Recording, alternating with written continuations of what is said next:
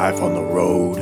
It's booze, tacos, angry dwarfs, strippers waving guns, and fees, fights, canceled flights, running with the runs, and blacklists, bounce checks, great a bachelorette, drunks in the front making out through your set, and middle acts doing blow more, missing merch, and drive the rental car past another mega church, and juice keys, vagina fist, your cell phone is gone.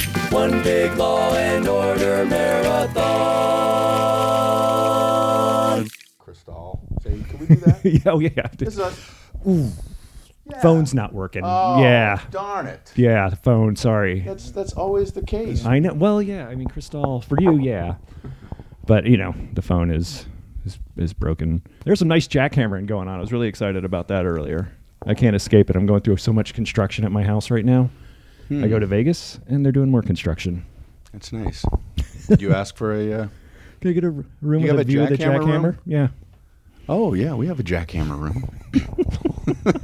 Not a lot of people request it specifically, but good news for you, it's open.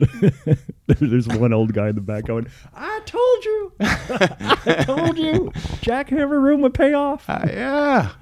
Everybody laughed at me in the meeting. Hey, thanks for tuning in to Road Stories, everybody. I'm your host, Murray Valeriano, coming to you from Vegas on the road. I'm going to forgo all my announcements, Facebook, iTunes, T-shirts, yada, yada, yada, because we're pressed for time here today. And I'm so excited to have this guest on. Ooh. I'm very excited. I'm going to say, and I did a little research, but I'm going to say Letterman appearances. Am I going to go? I'm afraid I'm going to overshoot it. That'd be embarrassing. 104. 2. but more than one. Right, no, that's good. So, that's not bad. Yeah, it's got to be close to 30. 25. 25. Okay, so I was in the ballpark. But which one was your favorite? Geez. Well, 16 through 18. The first, obviously you're going to remember your first. Sure. And then the last one I did, which was kind of a milestone, the 25th was a big thing. Yeah. He was kind enough to mention that it was the 25th. Oh, right. Okay, when he introduced me. So that was really cool. Oh, that's awesome. I don't think you've said my name yet. I was just thinking that exactly. So how'd you get started? People are listening going, who is this guy talking They're Googling 25, Letterman 20. Who is this guy? I don't know. It's a mystery It's a shame guest. we didn't read the slug as we downloaded it. I don't want to tell you how to do your podcast, but I think you should mention who your guest is. Of course, I'm talking to Brian Regan. Thank you so much for coming. Absolutely. I appreciate it. I know you don't do a lot of stuff in town here, so I do appreciate you coming over. Absolutely. And I also appreciate you being so nice to me in Chicago. We hung out in Chicago in the green room at the Improv. You and your brother were very nice. Well, I saw that Dennis was being nice to you, and I thought, this guy must be important because Dennis isn't nice to a lot of people. So I just took his lead. He's my older brother. Sure. And I'm like, if Dennis is being nice, I'm going to be nice. I respect that. You and your brother travel a lot together. My brother and I did construction one summer when I was in high school, and we beat the crap out of each other on somebody's front lawn. So any brother, you, the Cohen brothers, I respect all you guys who can work. The Smith brothers? Smith brothers, yes. Yeah. I wonder what that was like, getting together to come up with cough drop ideas. After a while, you'd probably burn out, I would guess. But anyway, Dennis and I, we like working together. Mm-hmm. I think a lot of people always are curious whether there's, sibling rivalry or something like that. Yeah. But neither of us have enough energy or dedication to rise to the level to actually have a rivalry. We're just two complacent souls. Yeah. And we work together, every now and then, but he's a headliner himself, sure. And so we don't work together as often as people might think. But I'm lucky to have him with me when he feels like joining in. Oh, that's great. He's actually going to be on my podcast when I get back into town, so I'm excited to have him. He does his own podcast, and I had his partners on, Jimmy Schubert and Jackie Flynn, but he was on the road with you, so I didn't have him. So I'll have him on with somebody else. Great. I'm looking forward to it. Is there like a podcast quid pro quo? Kind of, is it like a bartering thing? Like, if you do someone's podcast, then they would kind of feel like, well, gee, I have to do the other person's podcast. This is the only reason I'm doing this, is hoping that you will have a podcast and have me on. But I can't cash in because I don't have a podcast. Well, I'm just saying, when you start one, and inevitably you will. Okay. Let's be honest, everybody's doing it. So you're originally, you hail from Miami, right? I do. Grew up, was born in Miami Beach. I don't know why I'm specifying that it was the beach area. That probably makes me seem a little cooler. No. Oh, wow. I thought he was from Miami, but he's from Miami Beach. Wow, okay. That explains why he's so groovy. I was born in a hospital in Miami Beach. Grew up in Miami with my 7 brothers and sisters and my mom and dad. Yes, that's where I hail from. All at the beach? Yes. Okay. We would go to the beach. Well, just like anybody that lives in a city could tell the same story. We didn't go to the beach until our relatives from the state of New York or Pennsylvania would come down. And that's when we would go to the beach. What was did you get started there? Or, you got started in college, right? Well, I was in college when I decided that I wanted to try it. But the first comedy club I performed in was in Fort Lauderdale. Oh. Called the Comic Strip. That's where my wife's from. Oh, really? Not at the beach, though. Wow. She was inland. That's cool. What actual town? Because there's a Plantation. Little... Okay. It's actually where Wayne Fetterman, do you know Wayne Fetterman? Yes, I do. From? And Jeff Garlin are actually from Plantation. Jeff Garlin started at the Comic Strip as well. Oh, okay. We were friends years ago. Sure. When we both, were getting started, and then he skyrocketed to fame, and now when I walk by him, he doesn't even give me a second glance. No, that's not true. He's a good guy, and but yeah, we both started at the Comic Strip. He used to do these very silly, crazy characters. He would come in and do. He had a guy called Mr. Fun. He'd get on stage and he would be Mr. Fun. He would go on stage dressed as Fred Flintstone and do, jokes from the perspective of Fred Flintstone. Oh, really? Oh, man. I used to love his approach. It was just so silly and so awesome. bizarre. And, and then it was after that he went on and did the Second City stuff. And Sure. then, but yeah, he was a lot of fun. Well, that's cool. Was there much traveling back then for... Well, because when I think of Florida comedy, there's you three, there's my wife and Tom Petty. That's the only thing I really know about Florida at this point. And certain members of Skinnerd. Oh, are they from Florida? I think some of them from Gainesville. I don't know. I don't know anything about music, so I would be bluffing if I. I could have put the bluff in and went, sure, yeah, Leonard Skinnerd, yeah. Dear Road Stories, Leonard Skinnerd is actually from Georgia. Please tell Mr. Regan. But as far as traveling, well, when I started that club down there, I worked only there for about 2.5 years. Oh, wow. Before I started venturing out on the road. And I remember the first job that I got outside of the Comic Strip. Somebody came in and said, there's a club down in Coconut Grove, which is in Miami. They're doing comedy one night a week. You should see if you can get get booked down there. Yeah, sure. And so I called the guy, and he's saying, "What? So you're a comedian?" I'm like, "Yeah." He's like, "How long you been doing it?" Oh man, 3 months, man.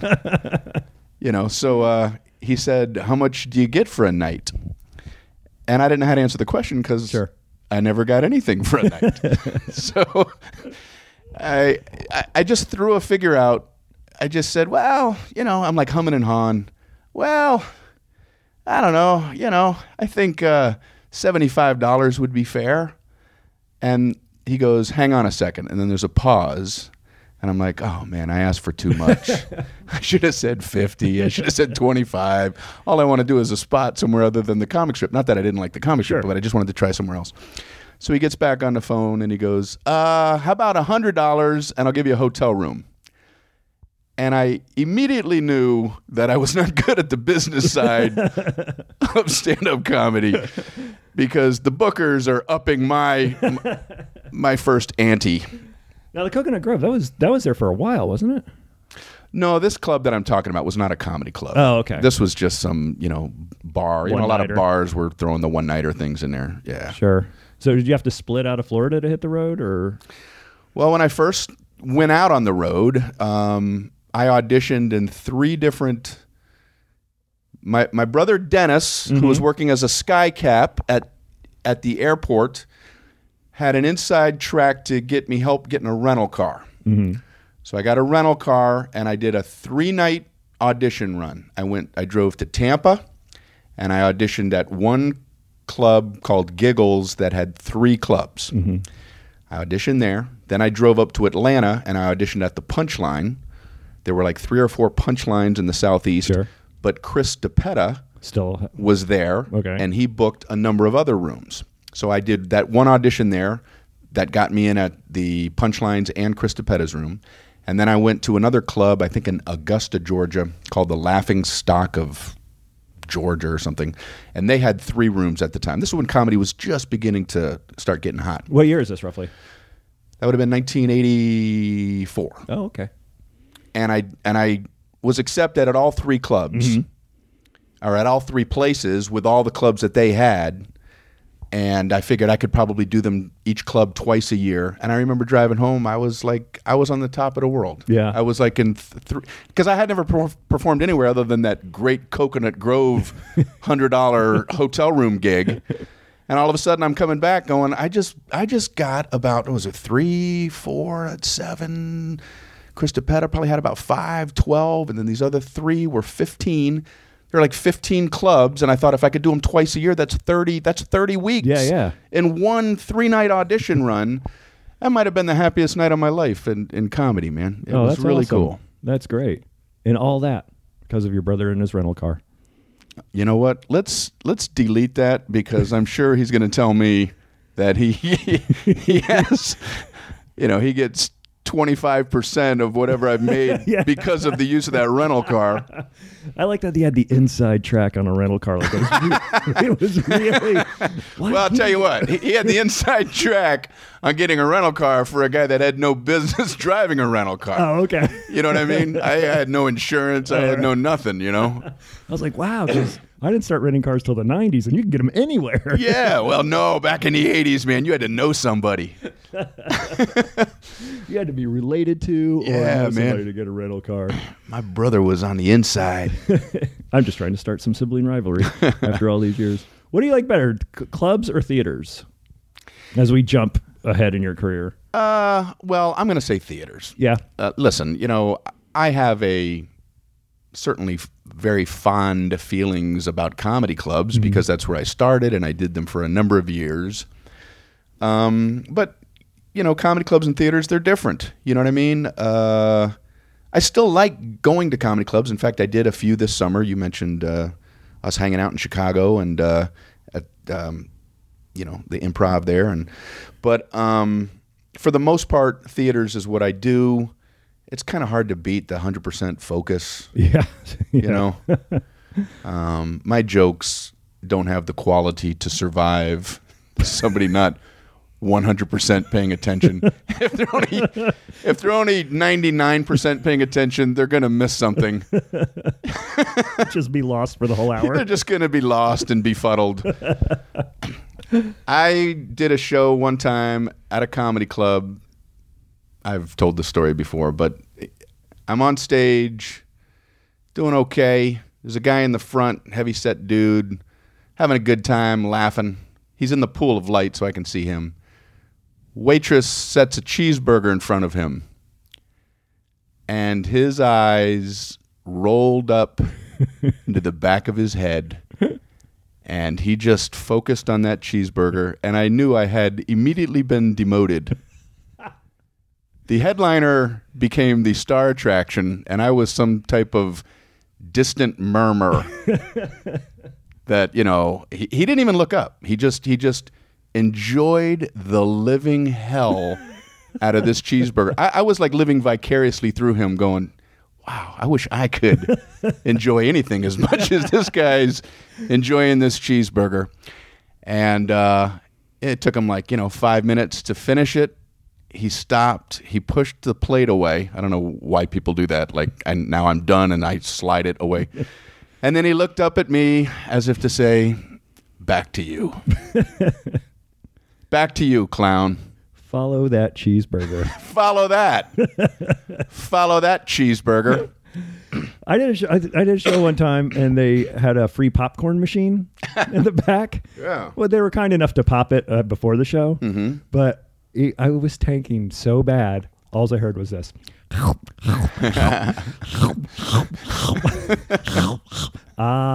was funny. But those give you goals. You say, you know what? I want to have the kind of act that the laughter is just a little bit louder than the popcorn chews. I heard a cricket on stage. Literally? Literally. I was doing a show on some island off in the Pacific Northwest, a corporate gig, and it's like this big, rustic kind of hotel, but sort of fancy, sort of rustic, corporate show, and I'm dying. No laughs. Well, Really? a window is open near the stage. I tell a joke, it gets nothing, and I hear from through the window, grrr, grrr. and I immediately was like, wow, that's the proverbial, I did so poorly I heard crickets. Yeah. And I'm like, I'm actually hearing crickets. I'm literally hearing crickets. And I told the audience that. I said, did you guys hear that? And they like, yeah. I said, that's a cricket. No one's supposed to hear that during a comedy show. And they laughed at my pain, and I sort of won them back a little bit.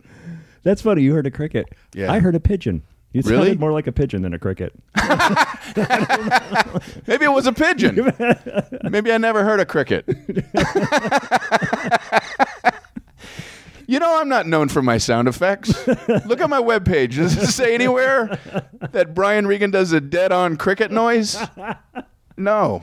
In fact, there's a lot of comments from people going, his cricket sounds more like a pigeon. Yeah, that dude's funny, but have you heard his cricket? Oh, Man, not good. Not good. I know. I heard he auditioned for Jiminy Cricket, and he did not get a call back. Do you do a lot of corporates? I get a few, you Yeah. know. I think the fact that, I'm not one of those comedians that's going to, go up there and make everybody's head explode from language or whatever. Right. I think I'm a prime candidate for companies sometimes. Mm-hmm. But, they've never been, they're fun, but on a different kind of level. Yeah. But, my preference, I think any comedian's preference is to be performing in front of people who kind of know who you are, Yeah. and are there to see you, as opposed to, that's it for our quarterly fiscal report. Remember, we're doing poorly as a company, and unless we improve, 75% of you will be laid off. Ladies and gentlemen, please welcome Brian Regan. Do you ever tailor your bits towards the company? Like if you're doing Hitachi or Samsung or Not really. IBM? I don't know why I'm throwing out all Asian companies. I don't know why I don't know why all of a sudden There are other companies Oh, out there. really? Sure. Yeah, I know you're referencing the Pacific Rim, but when you think about it, it's sort of like a global economy that we all live in. Yeah, but because I know Fuji. I don't know what you're talking about. Maybe I'm just saying that because we should go to Benihana after this and talk about it. But no, I'm not big on that. I have an internal feeling of what's right and what's wrong, and when I feel creeped out, it's hard for me to cross the creep out line. And if I feel like I'm catering too much to an audience, then I feel creeped out. I feel like I don't want to be pushing buttons because they want me to push buttons. Yeah. Talk about us and our company. And it's like, I'd rather, if you book me, hopefully it's because you like the kind of stuff I do. I'll be happy to say, hey, it's nice to be here in front of this Japanese company. But then I'm off onto my stuff. I think I have Asian on the brain. I think that's an actual something you can get because Thursday night I'm doing a club here and it's a pretty decent sized showroom. But Thursday night I look out as the MC was on and there was a table in the front row in the front, a 5. And I told Brian this on the way up. I am the youngest guy in that room by decades. So, especially on Thursday night. And this table happened to be Asian. And definitely English was not their first language. So it was good that they went to a comedy show. And the woman who was 95, if she was a day, was asleep by the time the MC got on. Well, that's nice. Nice soothing atmosphere for someone to get some slumber. Just arms crossed and like the head down like this and just going, just snoozing. Well, I have an Asian audience member story as well. It has to do with a corporate gig as well. I was doing a Hitachi. I was I was doing it wasn't it was just an employee who happened to be Asian at this company. I forget the company.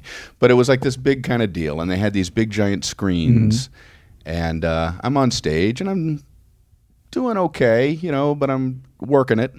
And I realized that the director is putting audience shots on the big screen behind me that I can't see.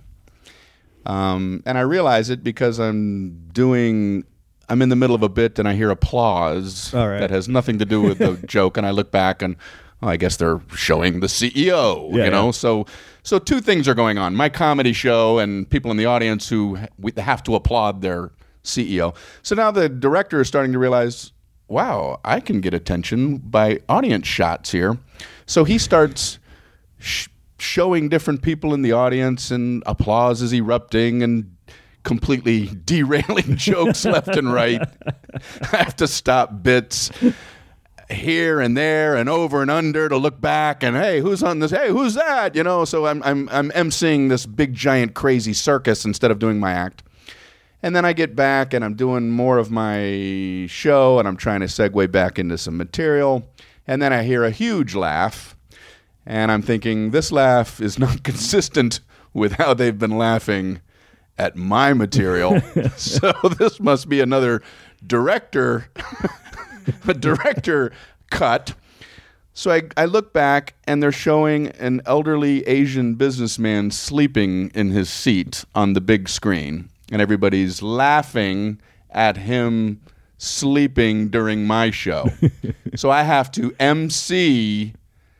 The show then becomes me MCing this thing about how I'm so bad that I'm putting people to sleep. It was a fun show to do.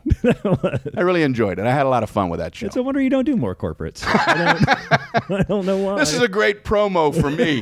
Like if there's someone out there going, we should book this guy. Oh, wow, he puts people to sleep.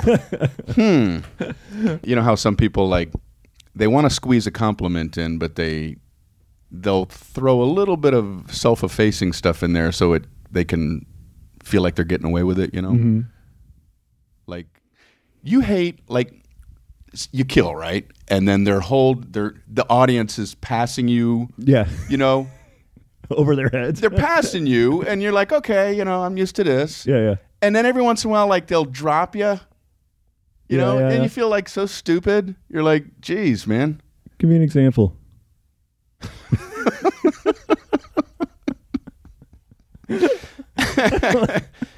Don't you hate when it's okay, standing ovation. All right. Sure, Yeah. Okay, we all like those. All right.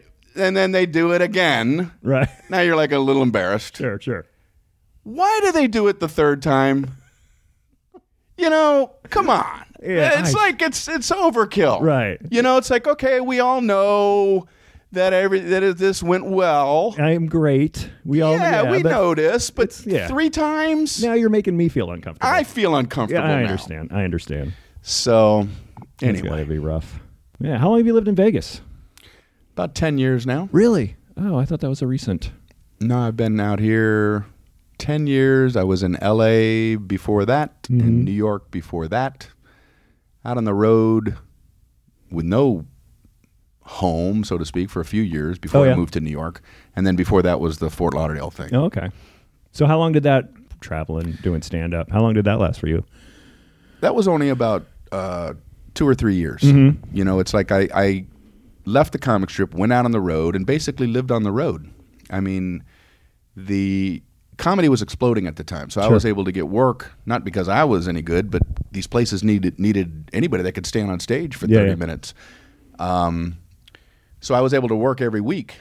So I just kind of stayed out there. The only bills I had my phone bill that I would get money orders for and pay, and my car and insurance when I had a car. There were times when I was just taking buses everywhere, but and it was a really thrilling time, you know. It was just sort of like, wow, just go from town to town, do comedy, get some cash to last you through the next week.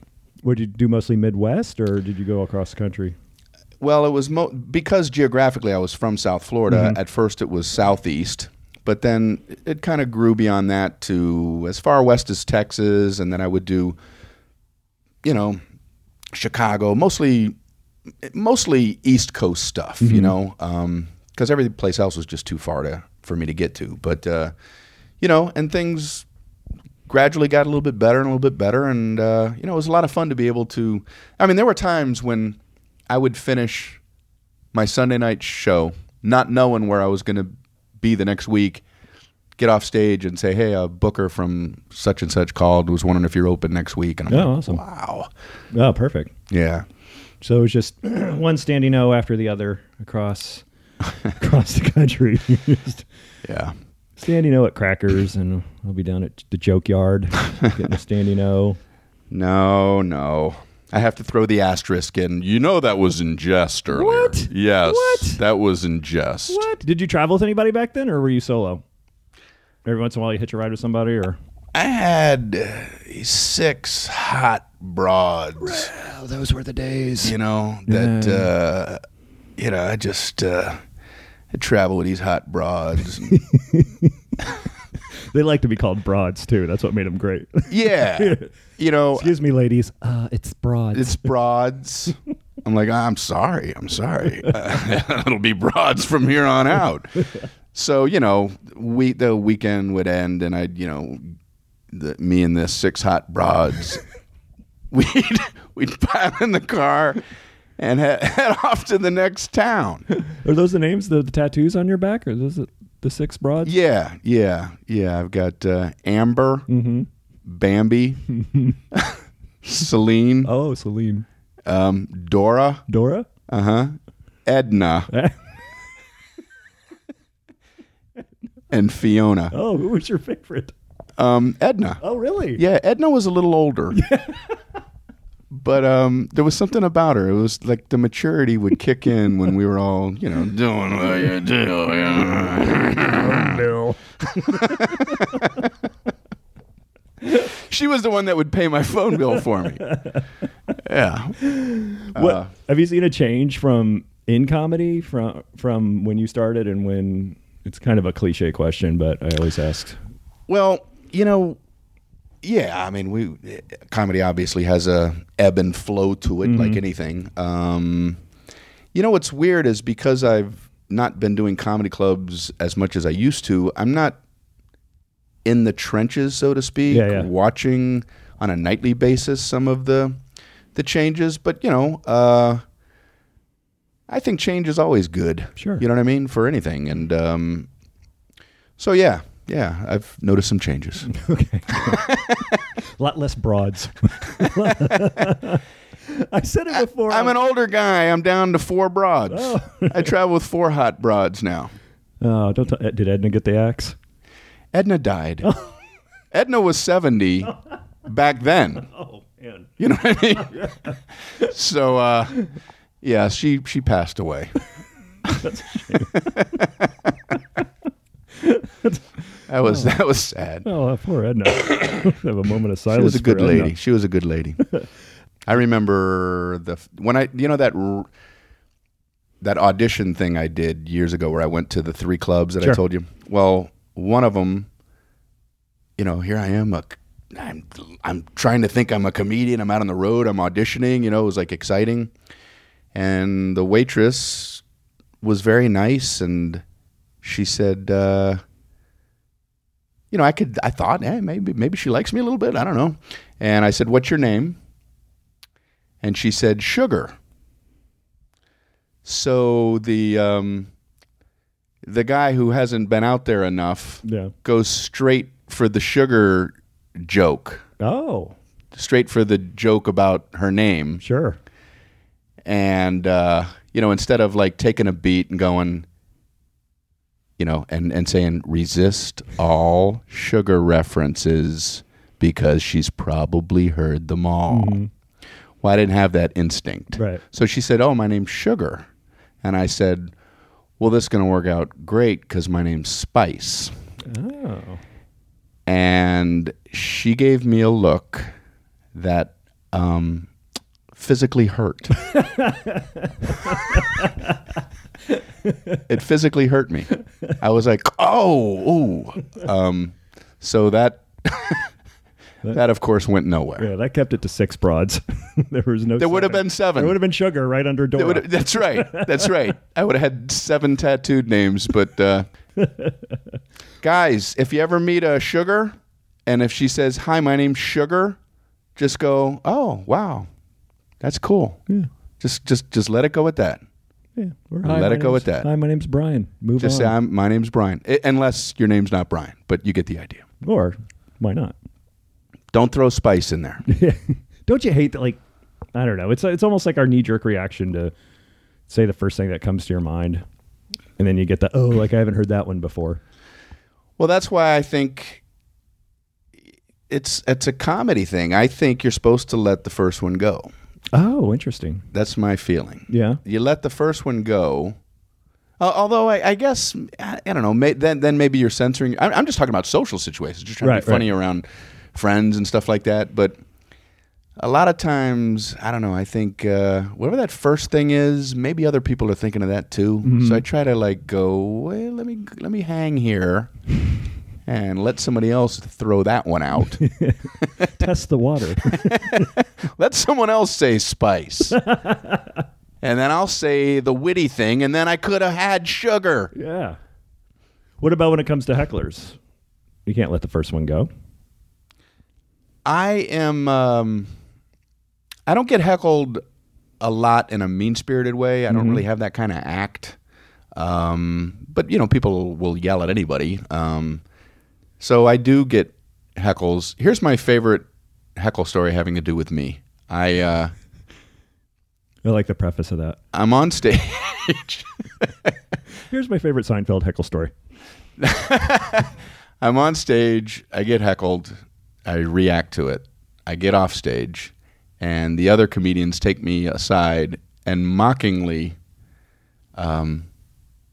do for me what they heard from me on stage. And they said, please stop. You're hurting my feelings.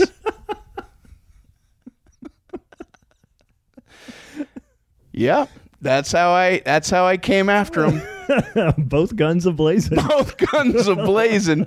You know what? That guy did not want to continue hurting my feelings. And he shut down. He shut down the hurt feeling train. Please stop. You're hurting my feelings. That's a Brian Regan comeback. You must not. Well, heckling is so... In the theaters it's like you said, it's so 100% focused. You rarely get heckled in the theaters, I would imagine.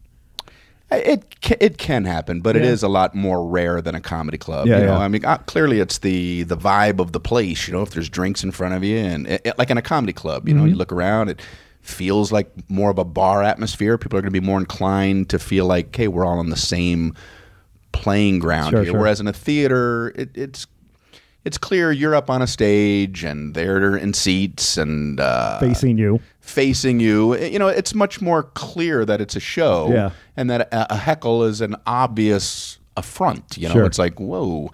But it does happen. I mean, you're still going to get your lunatics no matter where you are. Yeah. It's got to stink in those big seat theater. Like, I've never been heckled in a huge seated theater, but like, there's no way everybody can hear what he said. What the person. So your comeback is often just going to be, wow, why did that guy call him an asshole for no apparent reason? What was that? Not that you would ever. Right. Yeah. Well, sometimes, I don't know why this made me think of this, but, like if it is somebody in the front, you have to like make it clear what that person said, or at least make it clear that person is being out of line. But yeah, you're right. And if the rest of the audience doesn't know that, they're going to look at you like, what the hell did you do? Yeah. But I also, it's a pet peeve of mine when there's a press conference or something after a sporting event. Mm-hmm. It's like, haven't they figured out the technology yet to mic the question askers? You got like an athlete or a coach, talking after a Super Bowl, and they're pointing to people who you can't hear, right. And all you're hearing is answers like, right. Well, Jefferson had slipped, so that's why I did that. Yes, back there. Oh, the answer to that is 49. How about over there? Yeah, true. That's true. 2013, Mike the questioners. Did you know there were going to be questions tonight? I didn't know there were going to be questions tonight. Again? There's questions again? Yeah. So you have a reputation of being very clean. Really? Very clean comedian. Very clean, working clean, not physically clean. I mean, you look great today. Well, you get your haircut since last time I seen you. Shower up for my podcast. Yeah. By the way, I love that we're doing it next to the bathroom. This hotel room is interesting. The bathroom door is like the oddest looking bathroom door. It slides like it's some type of bank vault door. Which makes you think, wow, there must be all kinds of riches and stuff over there. And little bars of gold. Yeah. With a little bar. Murray doesn't want anybody going back in that secret room. So we're doing the podcast out here. True story, that door, didn't know it was there till 4:00 today. It slides over. I thought it was just part of the decor. Oh. And when I was straightening up for you, I'm like, oh, look at that. Slide. It's a door. I'm going to close that when we record. I was in a hotel room when I first went out on the road, and show's over. I go back to the room, and I'm like, watch a little TV, and then I'm like getting ready for bed, and I look around, and there's no bed. And I'm like, what? So I called the front desk, and I'm like, this is going to sound really stupid, but, I'm a guest in the hotel, and I want to go to bed, I don't see a bed in here. And they said it was like a Murphy bed kind of thing, where you pull it down from the wall. And I had never seen anything like that in my life. I'm like, oh, I have to do work. I have to do work in your hotel for me to have some comfort. Okay. Can you send up a toolbox so I can do the labor necessary to be a guest in your place? I stayed in a hotel once. I couldn't figure out how the shower worked.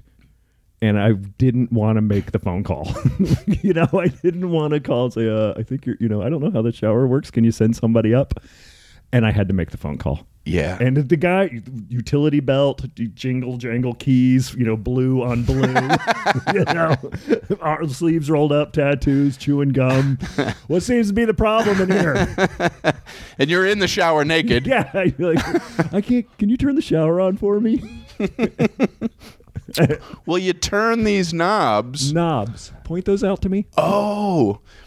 Well, I'm guessing that it was the one where it's a tub and a shower, mm-hmm.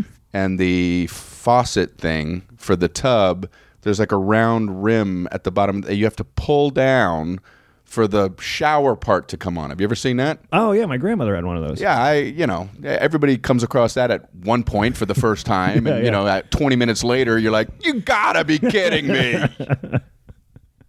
Yeah, why are faucets and stuff getting more difficult? Yeah, just turn it on, turn it off. Turn back where it came from. I like my shower simple. Mm-hmm. Hot on the right, hot on the left, right on the cold on the right. Yes, cold on the right, hot on the left. We'll be discussing more showers after these messages. So, getting back to the clean persona you have on stage. By the way, he's smoking cigarettes and drinking Jack Daniels as we do this. Was that a choice of yours? Hang on. Are we doing 2 lines of Coke each, or? Well, you're the guest. You can do whatever you want. Okay, That's for you. Okay, I cool. can write it off. Hang on. Okay. I'm sorry, what was the question?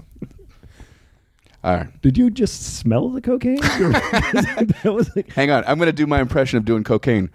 All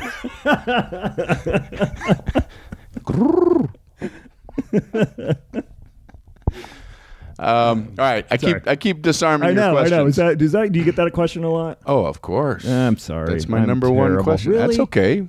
The clean thing? Worst. It cost $4.99 for internet, so I couldn't do research. Listen, but you have to... Jeff Goldblum was being interviewed about being interviewed, which was an interesting interview. Yeah. And the interviewer said, "What do you do when you keep getting asked the same question over and over again?" Mm-hmm. And he gave a very interesting answer. He said, "I have to put on my actor's hat, and I have to pretend I'm hearing that question for the first time and give it the honest, truthful, present moment answer that I can."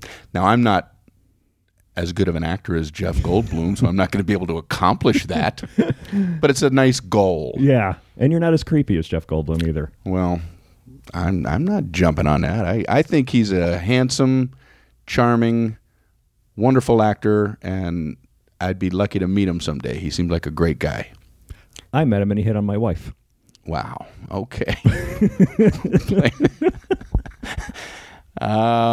He hit on me. What? No, I'm joking. Well, He's all a right. little creepy. We all have our own. All right. I got a pretty good suspicion Jeff doesn't listen to this podcast. So I think we're safe. But I will go on record by Brian is a fan of Jeff Goldblum. Okay. Just in case word gets out. Well, this was like Regan's making the podcast circuit bad-mouthing you, Goldblum. This is a funny way for me to answer a question that you ask, quoting somebody who hit on your wife. Well, I don't know. Maybe I'm just going to let that go. But as far as the clean thing, what's the specific question about it? Oh, I was just wondering if that was a conscious choice. Yes and no. Yeah. For the most part, no. I mean, I always worked mostly clean anyway, 95% clean. I had a few jokes here and there that had the F word or whatever, but some of that stuff I didn't feel was like the kind of stuff that really jazzed me. And so I just thought, let me see what it's like to just take those out. And I did, and it seemed to work out okay. But I always try to be careful not to make it like a value thing. You know what I mean? There are many comedians out there who work blue, dirty, raunchy, whatever, who I think are brilliant. Yeah. Richard Pryor, sure, I think is the best stand-up comedian who ever lived, or one of the best, and he worked blue. Would somebody say, wow, he shouldn't have worked that way? It was truthful and organic for him, and it was great. It's interesting to me about this clean thing. A few years ago, somebody gave me a tape that he and I had made in college before I even thought about being a comedian. And we were doing this fake interview thing. And he gave me this tape, and I'm like listening to it, and I was fascinated because it was like us trying to be funny before I ever had an inkling of being a stand-up comedian. Right. And he was interviewing me, and we were like being these characters or whatever. And in this thing, he kept trying to go off on these dirty tracks, and I kept bringing it to more of like an absurd, off-the-wall, clean thing. And it made me feel good because I felt like now I know that that's how I truthfully, organically am as a comedian. And I was that way before I even decided to be a comedian. So the reason I bring it up, I read your Wikipedia page today. I could get that on my phone. And because I'm a huge fan of you. I've been watching you. Thank you. For many years. And I never thought of you as a clean comedian. I just thought of you as like one of the funniest comedians I've ever seen. But on your Wikipedia page, it was, known for working clean and all that. So that's yeah. The clean thing is always like a weird thing for me because that in no way, when I'm writing a joke, I don't sit down at a blank piece of paper and go, man, I'm going to come up with some clean comedy. This stuff is going to be lily white. Talk about wholesome. It's like it's not even on my mind. Right, I'm just right. writing stuff that is interesting to me or fun for me, I don't care one way or the other about the clean thing. It's just I'm just trying to be funny. Clearly, it's more important to others than it is to me. Mm-hmm. And if there's someone out there who likes the fact that it's clean or also likes the fact that it's clean, that's fine with me. But I am very careful with my management and stuff like that, saying I don't want anything in my promo material that's coming from me that says clean. If I'm putting a newspaper article in there, I can't help what they wrote about me. But for the most part, I try to stay away from defining myself that way. No, that's smart. Is there ever a bit that you loved that just never worked? Sure. Yeah. I have a current one that I keep trying to get to work. Oh, really? And I don't know. I don't get why it's not working, but it has to do with, a philosophy of life. Mm-hmm. And here's the bit. And don't feel like you have to laugh because no one ever does. I'm trying to hit on a philosophy, a way of looking at things. I had a friend tell me, Brian, you need to learn how to live for today. And that worked so well for me yesterday. I can't wait to try it again tomorrow.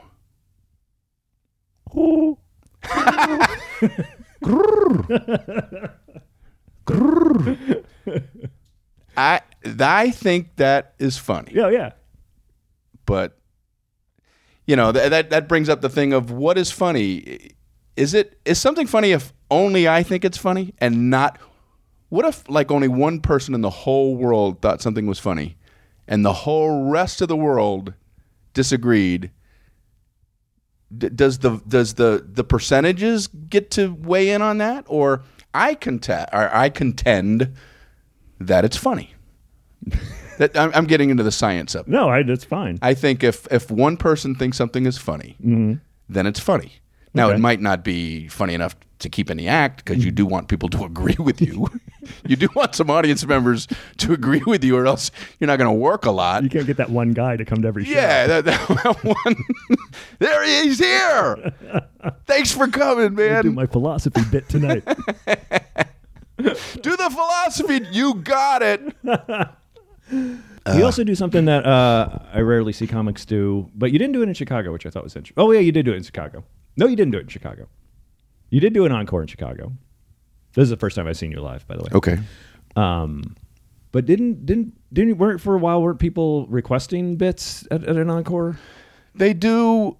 It depends on the night. Uh-huh. It's sort of like the, an empty dance floor, and it stays empty unless one couple goes out there. Okay. And it's that way with people requesting bits. When the show's over, people are very respectful of, the stage or whatever. So if nobody shouts anything, then nobody else shouts anything. Right. But if one person at the beginning goes, hey, do such and such bit, then other people go, oh, I guess this is okay. So it happens, and then there are nights when it doesn't quite go in that direction. Do the philosophy bit. I'm still trying to figure it out. Maybe if you try it one more time, maybe you need another word in there or something. Is there a most requested bit that you get? Well, there are bits that are requested more often than others. I used to think, wow, well, maybe it's because they think the bits are funny, but I've learned, though, that a lot of times it's not so much whether a bit is funny or not, it's how easy it is to shout out in a word or two. Oh, right. It's very easy to yell, Pop-Tarts. Yeah. Donut Lady. Yeah. It's not so easy to yell, do the bit where you are at a dinner party and you feel a little awkward because there's a guy there who's sort of monopolizing the conversation, and you feel like you want to, jump in, and then when you do, he immediately shuts you down, and you end up having a social fantasy about that. By the way, my favorite bit. I like that bit too, but it's unrequestable. There's no real thing to call that. Right. Requestable bits. Requestable bits. Oh, you should do a greatest hits album. Oh, I don't know. I'm not quite at that point where I have enough things What do you to consider. We got two specials, right? Well, I have 2 CDs and 3 hour-long things. Mm-hmm. Two of the hour-long. I'm sorry. 2 CDs, 3 video DVDs. Sure. 2 of those DVDs were Comedy Central specials, and the other one was something that I self-produced, as they say. So I've got 5 hours of stuff that's kind of out there. You can condense that into 45 minutes. I'm just saying, I'm thinking about the kids' future here. Okay. Put the money away for the side, for the college. I told you, I'm not very good at, and then I'll sell it. I think $75 would be fair. I'll give you $100. Okay. How are you traveling these days? Well, I got tired of these tiny Lear jets, where you can't even stand up in They're them. the worst. They're like embarrassing. Yeah. No, I I was going to take one to Vegas, but I was like, no. Yeah, it's like you get on, stretch your legs. You can't even. It's like ridiculous. And they fly so fast, I don't even get to see the thermometer at Bun Slow Boy. down. Seriously. So what's the hurry? Yeah, we're leaving in time. Jeez. No, I do the commercial air thing, and then when I usually do 4 one-nighters, and I have a bus kind of deal. Okay. That takes me from A to B to C to D. Sure. You ever been to those cities? They're just defined by letters. The A, B, C, D. A, B, C, D. Is that South Dakota? Yeah, right. I think so, right? I don't know where A, B, C, and D is, but that's what I do. So I'll fly to the first city, hop on the bus, and then take those to the 4 towns. Oh, that's cool. I like buses. I like not buses, but it makes me feel like a rock star when I'm on a bus. Well, what's really interesting is that, bus can mean a lot of different, you have your Greyhound Trailways. Well, Trailways doesn't even exist anymore, but they did when I started. And when I first started, I used to buy 30-day Greyhound passes. They were called Greyhound Ameripasses. So that's how I would get from gig to gig. Oh, smart. And but now I'm at the point where I take a bus. Oh. So I went all the way from bus level to bus level. So you could buy one lump sum. Like $50 will get you on the Greyhound, off the Greyhound for the next 5 months or whatever. Correct. Oh, that's awesome. And that's what I would do, and I forget what the price was, Sure, but it was like, and then I would just take that from city to city. And I forget the longest bus ride, but it was over 24 hours. I'm thinking it was like 27 hours. They stop at every little town along the way. And if you have a mirror, you can just watch yourself become less and less human. You can just, okay, we're leaving. Okay, I'm a human being. And then 27 hours later, you look, I'm a rat. I'm a rat, and all I want to do is get food. I'm a rat creature. I'm looking like that with just age, though. You ever do you have an iPhone? Yes. You don't have to take it out. Just I don't know if I needed to prove it to you. No, I believe you. And you have that switch on the camera where you can, I can take a picture of you and I can see you, but if I hit the switch button, it shows me. I'm jumping on somebody just told me that like 2 weeks ago. I didn't even know that. Yeah, but anyway, I know what you're talking every about. once in a while, my kid will hit that, and then I'll go take a picture of it, and I'll just see my old scary face. Oh, no. Oh, is that me? I don't want a picture of that. That's the future. No, that's the present me. Oh, man. So when you do a special, I mean, do you work, say, all right, I want to do a special next year, or I want to record a new album, so I'm going to start working on that now? Is that a conscious effort, or is that just after time you're like, hey, you know what, I think it's time to record? Well, to me, you do a few years of stuff, you get to where you have an hour, okay? And you feel like it's tight enough where it's like you want to make it a thing. And then once I will do a video or a CD or something like that, you can't just move away from that stuff on a dime, but I psychologically check it off as, okay, that stuff's been worked on, it's been done, it's been recorded, it's out there for anybody who wants it, and I start moving away from it, and I start trying to replace it, and it takes a few years to get where you got another hour of stuff where you feel like, okay, I'm ready to do it again. And that's kind of where I'm at right now, is like I feel like I've hopefully got about an hour of stuff I can throw out there. Cool. So do you go back to the clubs and work that out, or do you work it out in the theaters? Mostly the theaters. Oh, really? Yeah, I mean, when I first started doing theaters, I was like a little reluctant to throw new stuff in there. But then after about 4 or 5 months of doing theaters, I thought, I got to figure it out. Yeah, and yeah. I don't want to just become stagnant and just, one trick pony. So, in a comedy club, it's a looser kind of thing. You can go off on more tangents and get back on track. In a theater, I'm a little bit more careful. I'll bookend stuff. I'll make sure I got a strong bit, then I'll throw the new thing in, then I go out with a strong bit. So I have to plan it a little bit better. But I do throw the new stuff in. Awesome. I could sit here and talk to you for days, and I'm sure you would love that. But it's time. I got to get down to a show, and I know you have stuff to do. You should have like a piano player, like the old Tonight Show. Just play it off. That's all he's here for, is to just let us know that the podcast is over. Have I got a surprise for you? Open that bathroom door. Ding, ding, ding, ding, ding. Wow, unbelievable. Well, I can't thank you enough for coming on the show. Absolutely, I really Murray. Appreciate it. Thank you. What's next? What's coming up for you? Well, God, I wish I had some stuff I could say. You can make it up. Well, there's a 7-Eleven near here, and I'm hoping they have chocolate Yoo-Hoos. Ooh. So I'm heading over there, and if they have them, that's my next thing, really. I have a question. Mm-hmm. Is there anything other than chocolate Yoo-Hoos? That 7-Eleven fast. Are they all chocolate Yoo-Hoos? I think so. Oh, they were good.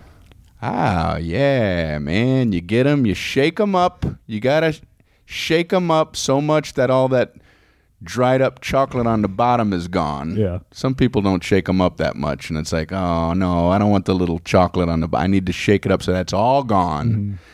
And then you drink it in about 15 seconds. They were in smaller bottles than like Pepsi and Coke. Yeah. It was like an 7 or 8 ounce bottle or something. I don't see them that much anymore. I don't either. I went to summer school one year in high school, and I had to walk to my friend's house, whose mom would give us a ride because my parents wouldn't give me a ride to summer school. Oh, boy. Bastards. And I would stop by a pal's stationery store, and I'd buy a Yoo-Hoo and a Snickers for breakfast, and I would eat it on the way to their house. Wow. And just be sugar rushed all the way to summer school. Can I make that story sadder? Please. Then you get home from school, you walk in, and you see 20 empty Yoo-Hoo bottles in the trash. Wow. That's more sad, right? Well, yeah.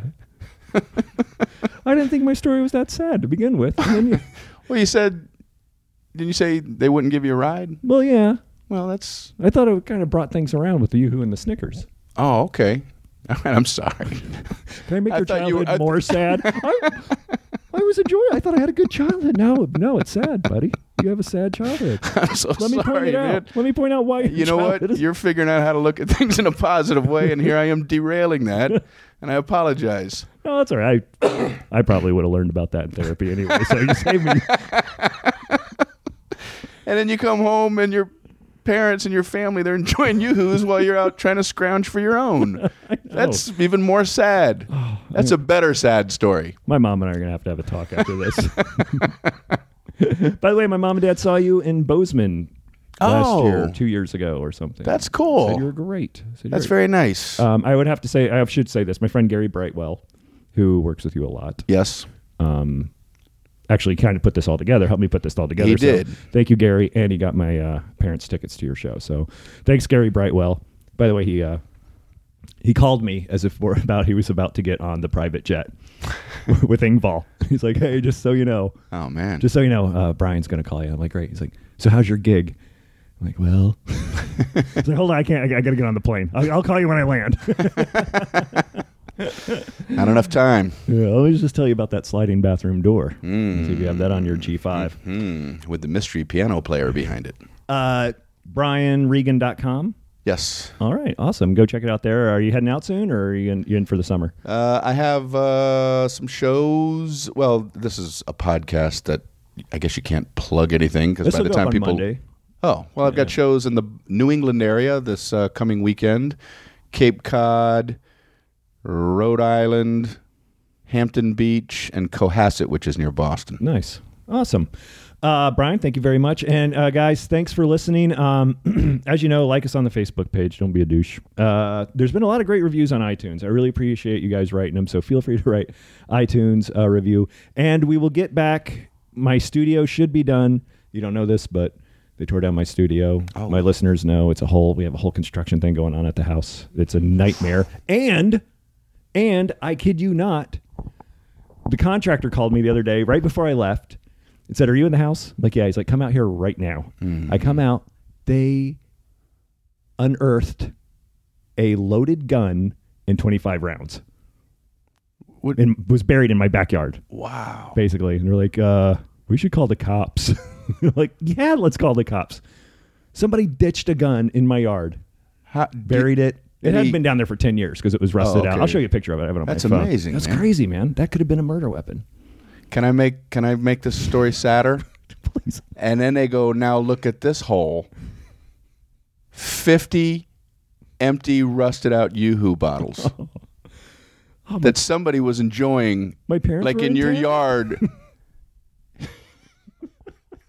Parents were in town. They didn't even call? Yeah, they're out in the back drinking Yoo-Hoo while you're inside talking with the contractors, the construction people.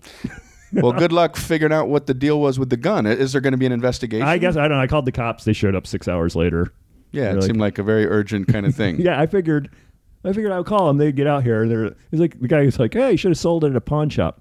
Yeah, and then traced it back to me. It was some gang shooting from 30 years ago or something. That's wild, though. That's crazy. I forgot all about that. Man, oh man. Anyway, I didn't want to get into that because we were pressed for time, but we'll discuss that on the next episode. All right. And I will most likely be taking all of August off. I'm going up to Canada for 4 or 5 weeks. We'll talk more about that on my next episode. Brian Regan, thank you so much for coming out today. I really appreciate it. Thank you, Murray. Thanks for listening.